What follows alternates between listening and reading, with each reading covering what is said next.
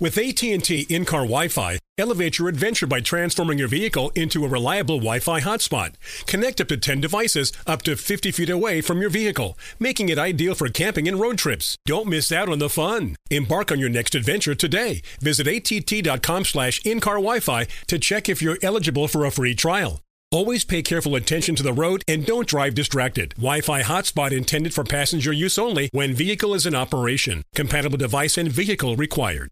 Right here, right now. Find your beautiful new floor at Rite Rug Flooring. Choose from thousands of in-stock styles, ready for next day installation, and all backed by the right price guarantee. Visit riterug.com. That's RITERUG.com today to schedule a free in-home estimate or to find a location near you. 24-month financing is available with approved credit. For 90 years, we've been right here, right now. Rite Rug Flooring. This is your moment, your time to shine, your comeback. You're ready for the next step in your career, and you want an education employers respect. So you're not just going back to school, you're coming back with Purdue Global. Backed by Purdue University, one of the nation's most respected public universities, Purdue Global is built for people who bring their life experience into the online classroom. Purdue Global, Purdue's online university for working adults. Start your comeback today at purdueglobal.edu. Hey there. This episode contains material that may be uncomfortable to hear. Please take care while listening.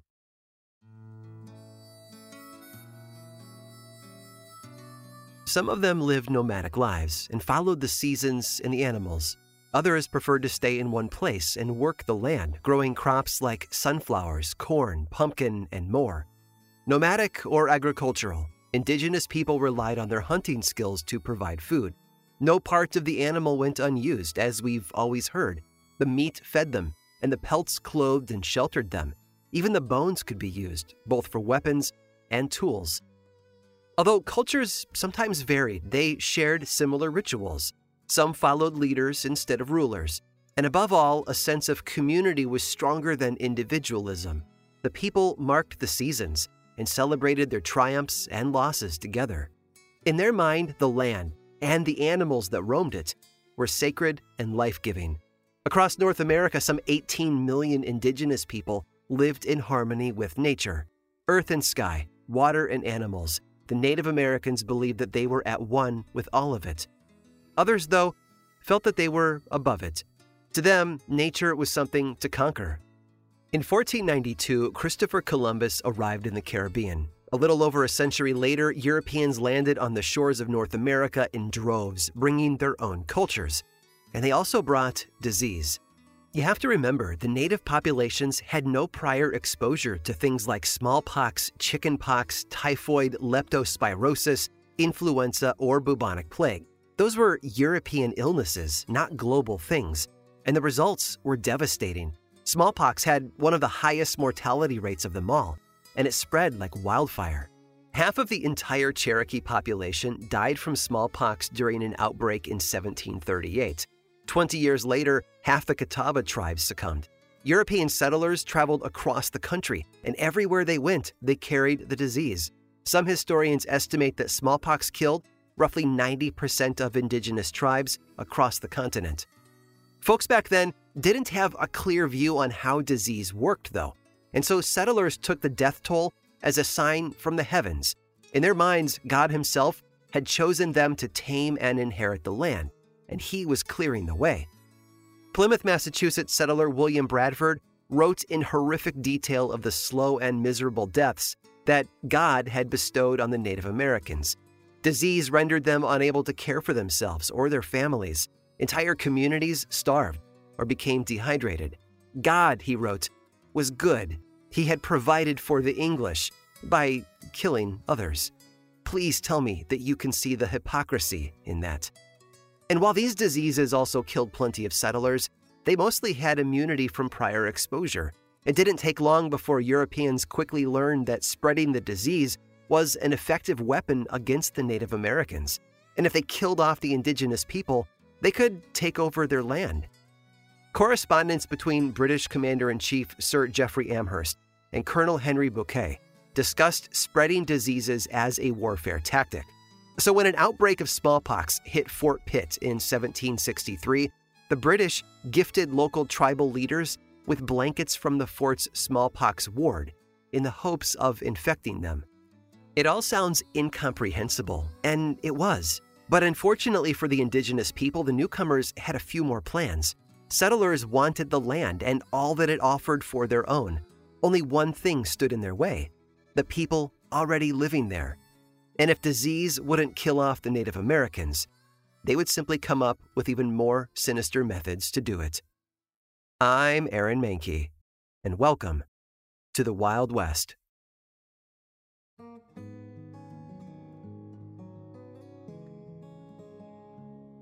When colonists wanted more land for farming, they took it, often by force. And I need to make this clear, this isn't biased propaganda. This is documented historical fact. The story tells itself, and the story is tragic and dark. Far too many looked upon the indigenous people as inconsequential. They saw their religions and beliefs as inferior to their own, and when tribes fought back or resisted, that made them the savages. It didn't matter to many of the settlers if the Native Americans had fought at their sides during the French and Indian War in 1754. They still pushed those tribes off their own land and then forced them farther and farther west. When the war ended in 1763, King George III made a surprising announcement. Native Americans had a right to keep their sacred land. No longer could English settlers travel across the indigenous territory west of the Appalachian Mountains. And no longer could they steal the indigenous people's land and take it for their own. The king acknowledged the tribes who fought alongside England, and his proclamation sought to end the fraud and abuse that the indigenous peoples had suffered. Native American sovereignty was to be protected, he said. So the crown actually dedicated troops to protect the border between the colonists and the Native Americans. Indigenous people gathered by the thousands in Niagara to celebrate. They vowed to be at peace with their British neighbors. But the king's declaration angered many of the colonists. They believed that they had fought for that land and it was theirs for the taking. As a result, most settlers simply ignored the proclamation. Once the Revolutionary War was over, there was a new government to write new laws designed to take indigenous property. And yes, while they did acknowledge that the land belonged to the native people, they claimed that such uncivilized and savage peoples were incapable of managing it well. They didn't stop and remember that the tribes had managed perfectly well for thousands of years before the first Europeans ever set foot in North America. So the new United States government granted themselves the right to supervise Native American land. In 1786, they offered reservations, granting the indigenous people who chose to move there and live on them the ability to govern the land as an independent nation. Decline, and, well, there would be conflict. Greed for more and more land pretty much guaranteed that even the newest treaties wouldn't last. Americans kept pushing westward, forcing more Native Americans off their land as they expanded. And although President James Monroe expressed concern for the plight of indigenous people, his administration continued to remove those living in states north of Ohio, often with bloody and devastating results. Some pushed back. Chief Tecumseh of the Shawnee tribe tried to control the number of settlers taking over his people's ancestral territory, but military officer William Henry Harrison forced them north. When the War of 1812 broke out, Tecumseh and the Shawnee naturally sided with the British. And they weren't alone. But the American military played dirty. They would specifically seek out tribes that were at war with each other and then become allies with one of the sides to help them decimate the other. It wasn't about finding allies, though. It was about lowering the overall Native American population to prevent them from resisting colonization. And all along, the United States continued to make treaties with Native Americans in an effort to appear peaceful. But conflicts and the ever-present threat of violence between indigenous people and settlers remained a regular occurrence. Given their dwindling populations and the increasing number of settlers with ample weapons, some tribes felt that they had no choice but to accept. If they rejected these offers, they would be attacked. At least in acceptance, there was a chance they might find some safety for their people. Unfortunately, those promises weren't worth much. The U.S. Senate refused to ratify treaties, leaving most tribes without a voice or recourse to prevent their removal or eradication. Seeing no viable way to avoid deadly attacks on their people, many tribes reluctantly gave in. The Cherokee, however, did not.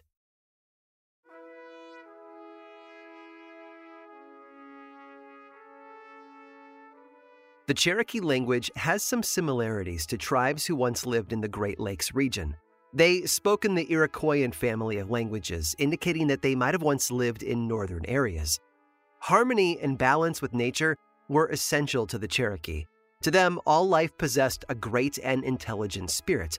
When they hunted, they asked for the animals' forgiveness. When they harvested plants, they took only what they needed, often leaving 3 of every 4 plants. They settled in the hills that make up the modern American states of North Carolina, Tennessee, Georgia, and South Carolina. And when a few Europeans began settling in that same area, the Cherokee accepted their new neighbors. But the shift in power between colonists and the British changed that relationship.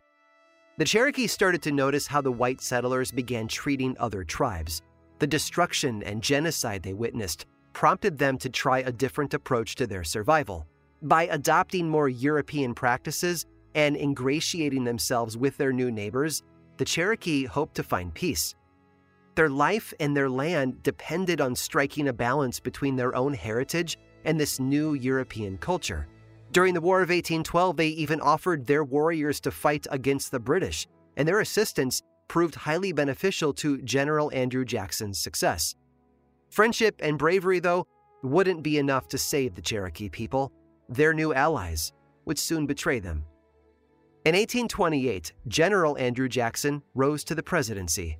Unfortunately, that same year, settlers discovered gold on Cherokee land in Dahlonega, Georgia, and it would be the Cherokee people's demise. They'd be wrong if they expected President Jackson to be thankful for their help in his rise to the presidency.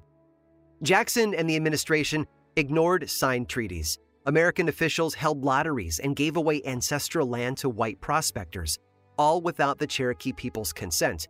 And then, the state of Georgia stripped away the Cherokee people's rights. After June 1st of 1830, the government forbade them to conduct tribal business. The Cherokee could no longer mine on their own land, and the state deemed any and all laws pertaining to the Cherokee Nation were null and void, even denying them the right to testify in American court. John Ross wouldn't let his people be silenced, nor would he allow the government to take his people's homeland. Although not fully Cherokee, Ross had affluence that most Cherokee did not. His father had provided his children with excellent schooling, hiring a teacher before sending them to other schools and academies. He never forgot his roots, though. While he wore American clothing, Ross celebrated his native heritage and grew up with traditional Cherokee customs thanks to his mother and grandmother. His father had been a Scottish trader, and Ross had followed in his footsteps. Owning a trading post helped Ross become more successful than most men, regardless of his race. The experience made Ross a good businessman. He and other Cherokee men who helped the Americans fight against the British in the War of 1812 had done so without pay, not out of choice, but because the military only paid white soldiers. The settlers may have considered Ross a lesser American, but the Cherokee people welcomed his mixed heritage. Ross's education, his business experience, and his familiarity with the tribe earned him a spot as the tribe's negotiator with the U.S. government. President Jackson's address to the public in 1830 came as a blow to the Cherokee. He and his administration made it clear that they intended to remove indigenous people from their ancestral land. Jackson insisted that removing Native Americans was an act of generosity and kindness because it would prevent further conflicts with settlers. The president stated that the government would be generous enough to give the Cherokee people large amounts of territory, not where they already lived, though, but elsewhere. He also added that their removal would finally give the indigenous people happiness, and suggested that perhaps they might also give up their savage habits and become more Christian. Jefferson even claimed that he envied the Cherokee, that away from white civilization they'd be permitted to purchase land. Ultimately, it didn't matter that the Cherokee already had large amounts of land and were perfectly happy living there, before it was stolen from them, of course. Ross had heard enough. He traveled to Washington, hoping to stop the government from stealing the land his people rightfully owned. What happened next, though, has left a permanent stain on American history.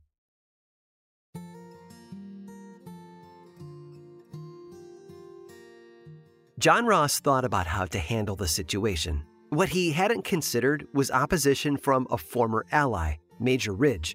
Together, they had shared a lot of history, working together to build a stronger bond between settlers and the Cherokee Nation. But now, Ridge had begun urging the Cherokee to pack up and leave. To him, getting something for the tribe was better than getting nothing. But it wasn't the path forward that Ross had envisioned for his people. Other politicians chimed in, of course, all wanting the same thing: the removal of the Cherokee, Muskogee, Seminole, Choctaws, and other tribes from the land that the white settlers wanted. And in the spring of 1830, Congress announced that this theft was necessary and that staying would be detrimental to their well-being. Officials claimed that removal was a good thing instead of what it really was, a not-so-thinly veiled threat. One New York representative even claimed that he was in full support of the bill offering refuge to Native Americans leaving of their own free will. The Cherokee and other tribes, of course, had no choice or free will. Compatriot David Crockett voiced his opinion that the removal was unjust and wicked, but when he staunchly opposed the bill, his colleagues warned him that supporting the Native Americans would ruin him and his career. Ross also arrived to speak his own mind. In his Washington speech to officials, he stated that if all men were created equal, then his people and other tribes should have an equal voice. But Congress made their answer to Ross's question of equality crystal clear when they passed the Indian Removal Act on May 26th of 1830. In Georgia, white settlers celebrated. The Cherokee and others, however, were left in tears. Although the politicians had dismissed his arguments and pleas, John Ross continued to advocate for his people. Instead, Congress went back on their word from previous treaties, and they also refused to pay the Cherokee Nation for the land they intended to take. So Ross took the Cherokee people's plight to the Supreme Court. And that persistence almost paid off. On March 3rd of 1832, the courts ruled that according to the prior treaties, Georgia had no authority regarding Cherokee land. As you might expect, the Georgians who were looking to take over the valuable territory were outraged. Ross's former ally, Major Ridge, continued to work behind his back. He began treaty negotiations with the Jackson administration without approval from the Cherokee Nation. In fact, when it was all said and done, not one tribal official had been allowed to sign Ridge's treaty. 6 years later, in 1838, over 15,000 Cherokee petitioned the document. By then, many settlers had begun to sympathize with their Native American neighbors. Ralph Waldo Emerson appealed to the administration, urging them to prevent an outrage against the Cherokee people. Many empathetic settlers recalled how one of the Cherokee, a man named Junaluska, had saved Andrew Jackson's life during the War of 1812. They reminded Jackson of how he had declared his friendship toward that Cherokee for, and I quote, "as long as the sun shines and the grass grows." Instead, Jackson sent General John E. Wool to recruit thousands of volunteers to forcibly remove the Cherokee. But during Wool's time with the tribe, he realized the government had misled the American people regarding the treaty. Wool began to fear the worst. He would be forced to remove the people that he had come to care about from their own homes, by gunpoint if necessary. When he expressed his concerns for the Cherokee people, Wool was promptly relieved of his post. The annihilation of the Cherokee people came in 1838. U.S. troops stormed into homes during the evening meal, shoving bayonets at anyone who defied them. Troops took anything of value they could carry, and those who resisted were beaten. Soldiers herded the Cherokee people, children at play and adults at work in the fields, and forced them like cattle into holding camps. If anyone tried to flee, the troops shot and killed them. Civilians followed the example of the soldiers, too, ransacking homes and taking whatever the soldiers might have missed. They stole their horses and livestock, and then went into the fields with shovels, digging up Native American graves to rob the dead of valuables. And those holding camps were filthy. Dysentery spread among the prisoners. Soldiers assaulted the women. Starving, malnourished, and severely dehydrated, those who survived internment were forced to march westward in June of 1838. Those who were transported by trains fared no better either, as they were overcrowded, allowing disease to spread quickly. The summer heat quickly became unbearable, and the Cherokee people begged the troops to wait until fall to continue the trek westward. The soldiers granted the request, although they continued to keep them in squalid conditions in internment camps. That fall, they walked through torrential rains and mud for nearly 4 months. There would be no stopping this time, and when winter came, the young and old alike were forced to continue on foot despite the bitter cold and harsh blizzards.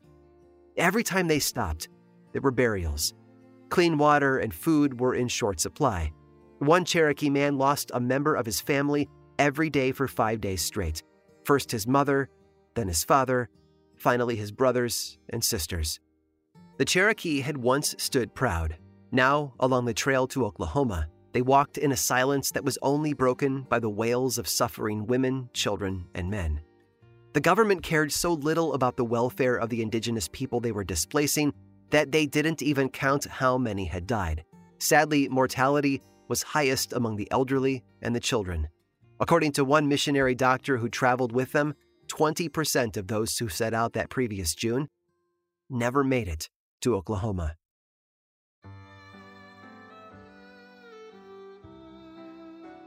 Although they had been forcibly relocated over 1,000 miles from their home, those who survived were determined to rebuild.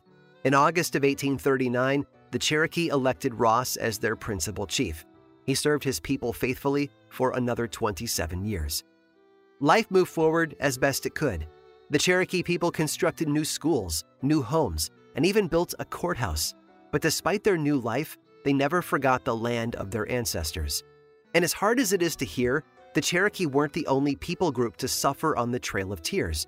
In 1840, the government forced tens of thousands of other Native Americans off of their ancestral lands and moved them out to Oklahoma. This time, of course, they promised to honor their treaty. This time, they said, all the tribes living there would do so forever, undisturbed. But just as before, the indigenous people had no choice in the matter. They could fight and suffer greatly, or give in and suffer just slightly less. John Ross never stopped petitioning Washington, D.C. to pay the Cherokee for the land the government had stolen. Even when his health began to fail in 1866, he continued to advocate for his people. He passed away on August 1st of that year, unsuccessful. Naturally, America continued to push westward, and in 1907, that land in Oklahoma, the land that had been promised to the Native Americans as theirs forever undisturbed, was reduced to make room for more settlers. Some Cherokee did manage to stay behind on their original land, though, those living in small areas in North Carolina, for example. There, the mountains and hills weren't useful to cotton farmers and were overlooked or written off. Further south, a few Seminole tribes also managed to evade the removal efforts, and some smaller groups within the Chickasaw and Choctaw Nation stayed behind. But overall, those that remained were definitely in the minority. All told, it's estimated that approximately 100,000 Native Americans were forced from their land and relocated to Oklahoma, opening up a land grab for white settlers. In the winter of 1831, the U.S. Army threatened the Choctaw tribes with force if they weren't willing to surrender their homeland. When they resisted, soldiers swept in and removed them at gunpoint. Bound in chains, the Choctaw people were made to walk the Trail of Tears all the way to Oklahoma. And just like the Cherokee and others, they too received barbaric treatment. The U.S. government provided for their soldiers, of course, but not the Choctaw. They had to get food and water wherever they could along the way.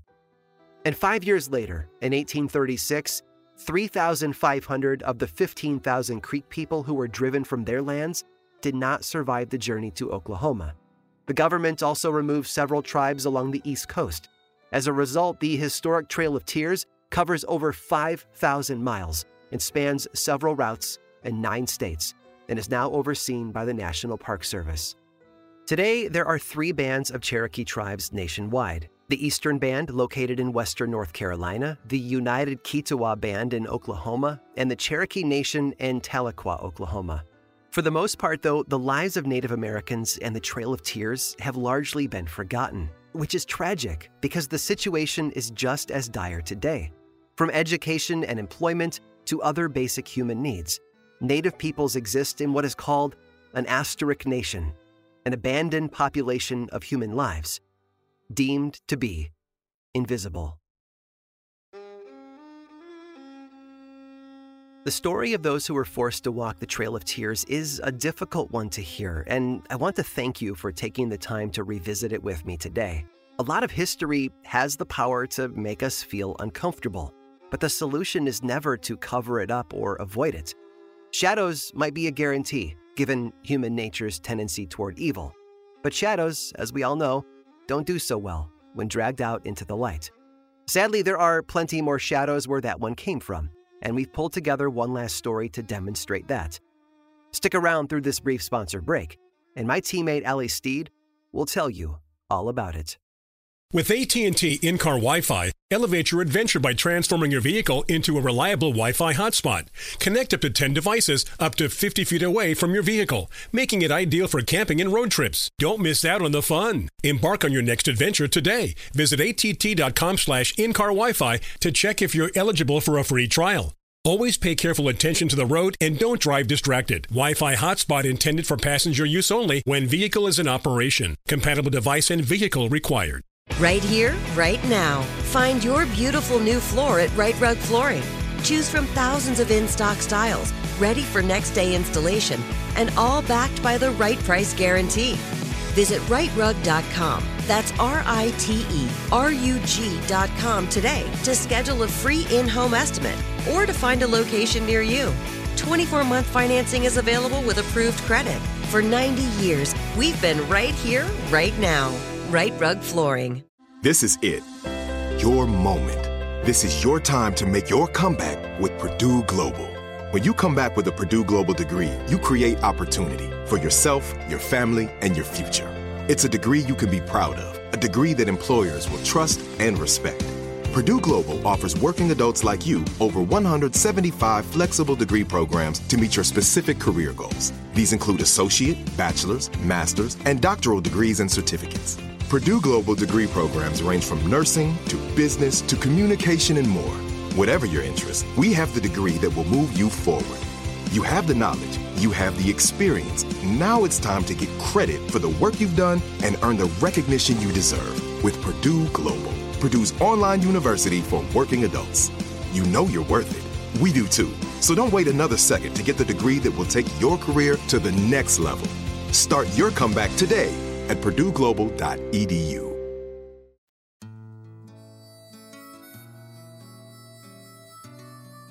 Hardship was far from over for Native Americans.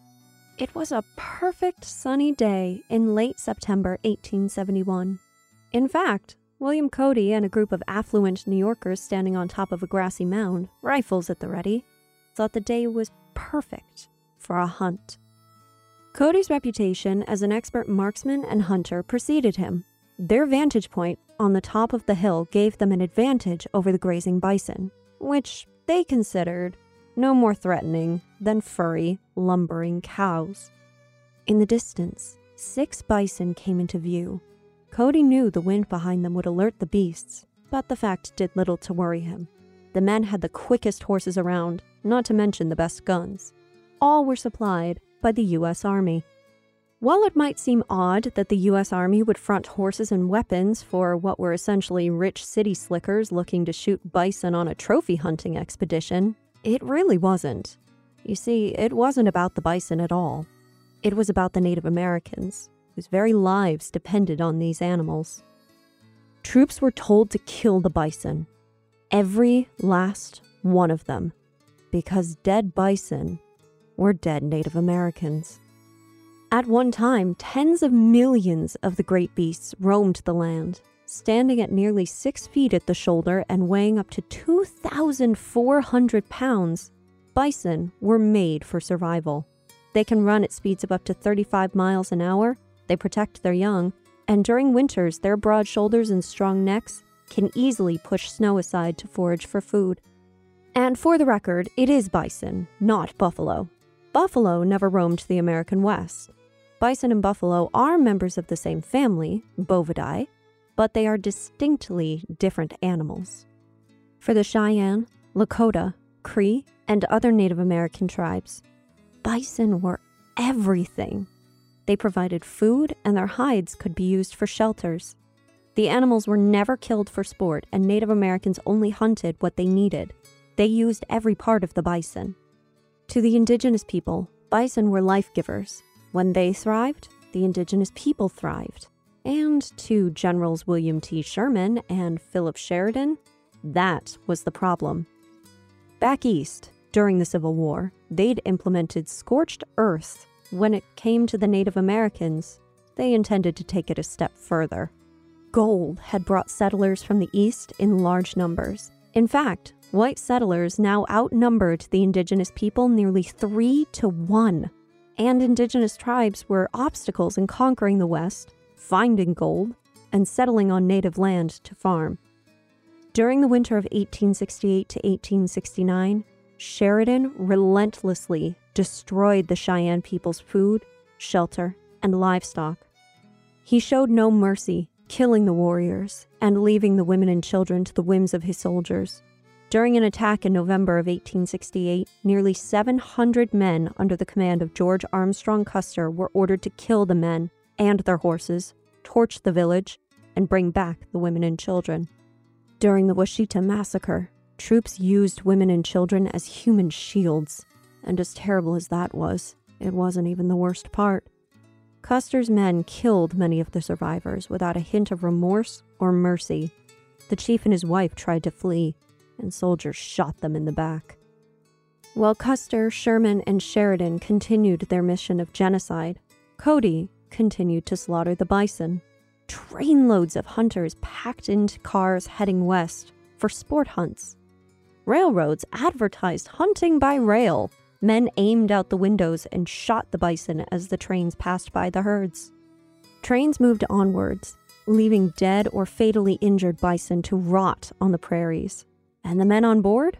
They congratulated each other on the annihilation, perhaps of both the bison and the Native Americans.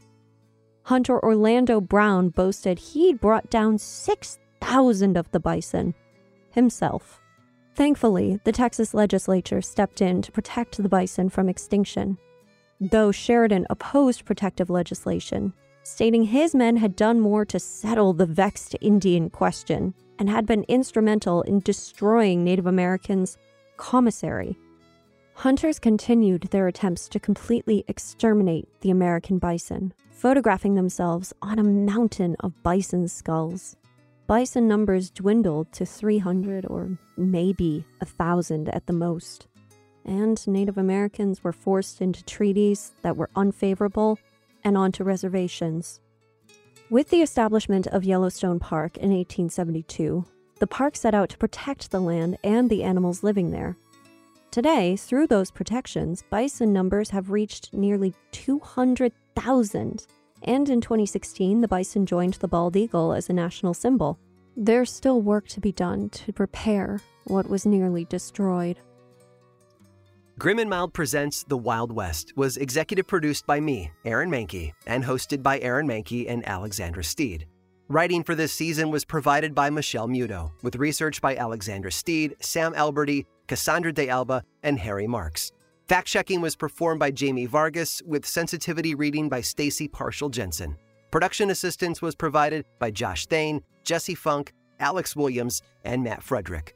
To learn more about this and other shows from Grim and Mild and iHeartRadio, visit grimandmild.com. Right here, right now. Find your beautiful new floor at Right Rug Flooring. Choose from thousands of in-stock styles, ready for next day installation, and all backed by the right price guarantee. Visit rightrug.com. That's RITERUG.com today to schedule a free in-home estimate or to find a location near you. 24-month financing is available with approved credit. For 90 years, we've been right here, right now. Right Rug Flooring. Judy was boring. Hello. Then Judy discovered ChumbaCasino.com. It's my little escape. Now Judy's the life of the party. Oh, baby, mama's bringing home the bacon. Whoa, take it easy, Judy. The Chumba life is for everybody. So go to ChumbaCasino.com and play over 100 casino-style games. Join today and play for free for your chance to redeem some serious prizes. ChumbaCasino.com. No purchase necessary. Void where prohibited by law. 18+ terms and conditions apply. See website for details. Zero Foxtrot isn't just a brand. It's a way of life. Founded and operated by veterans, Zero Foxtrot's unique apparel and gear echoes the grit of the warrior culture. Zero Foxtrot dedicates itself to producing content, honoring the sacrifices of forgotten heroes of the past, and connecting history to the present. Embark on a journey with Zero Foxtrot today at zerofoxtrot.com. It's not merely our products, it's about the ethos that we embody: rugged, resilient, and timeless.